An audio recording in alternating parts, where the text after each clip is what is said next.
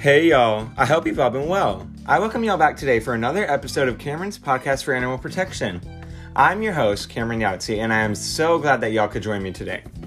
Today I'm going to be talking about zoo animals and discussing how and why zoos must change the way they treat our planet's animals.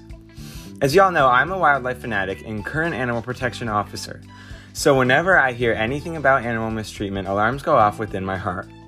Lately, many stories of zoos giving improper care and leaving animals in the worst of conditions have come into focus. Therefore, my alarms have been ringing loudly. I've decided to research deeper on what is going on in these zoos and what needs to be done to stop it. So if you're interested in that, I advise you to keep listening.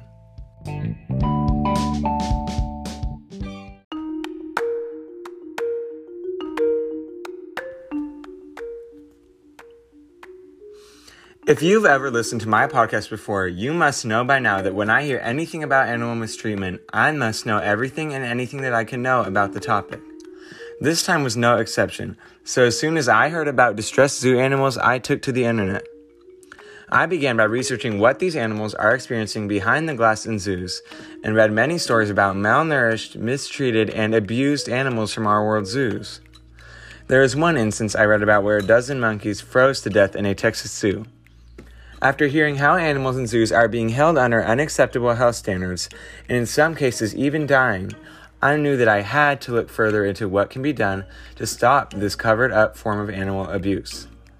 I set forth to research more about what aspects of zoos need to be changed in order to provide a safer and healthier environment for the animals. Some solutions suggested updating enclosures or revamping nutrition diets, which are both a step in the right direction, but don't fully hit the mark for me. However, one idea that I read from a piece titled "The Future of Zoos" stood out above the rest to me. The article used the St. Louis Zoo's new polar bear exhibit as a model to other zoos looking for change. It stated that a $16 million facility tailored to reflect the latest research about the animal's needs. It included areas dedicated to each one of the polar bear's native environments, the sea, coast, and tundra. In this new exhibit, the animals are being treated with proper care, proven by biology, and given a life as close to normal as can be. Even if it might have been expensive, I definitely think that it was worth it. Now, I am not the only one against animals in captivity.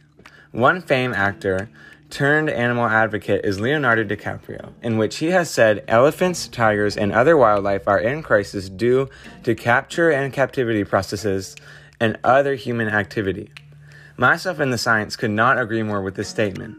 A study taken at the University of Exeter found that most captive-bred and carnivores released into the wild do not survive the transition. Only 33% survived. This quotation speaks for itself on the difference of treatment for animals living inside zoos rather than a natural habitat. Now, for a quick message from our amazing sponsors at the World Wildlife Fund.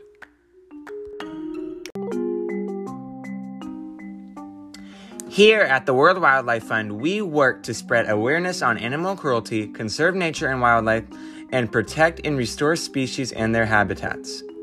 If you desire to support the animals that call Earth home, we urge you to donate to our fund and spread the word to others with similar interests.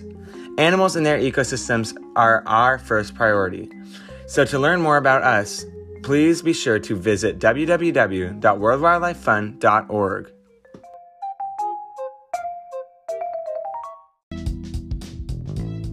Thanks, y'all. Now, if you're anything like me, I bet y'all still long for more information about our beloved zoo animals. If you happen to have any further questions about zoo animal mistreatment, please check out an outstanding article that I found titled "Zoos Are the Problem, Not the Solution," and feel free to do more research on your own. If we care enough to read and learn about these animals, then we must also care enough to make an effort to help them as well.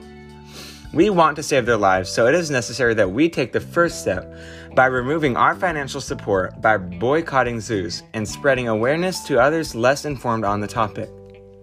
I hope that you all enjoyed my podcast today, and make sure to tune back in next Thursday for another episode of my podcast.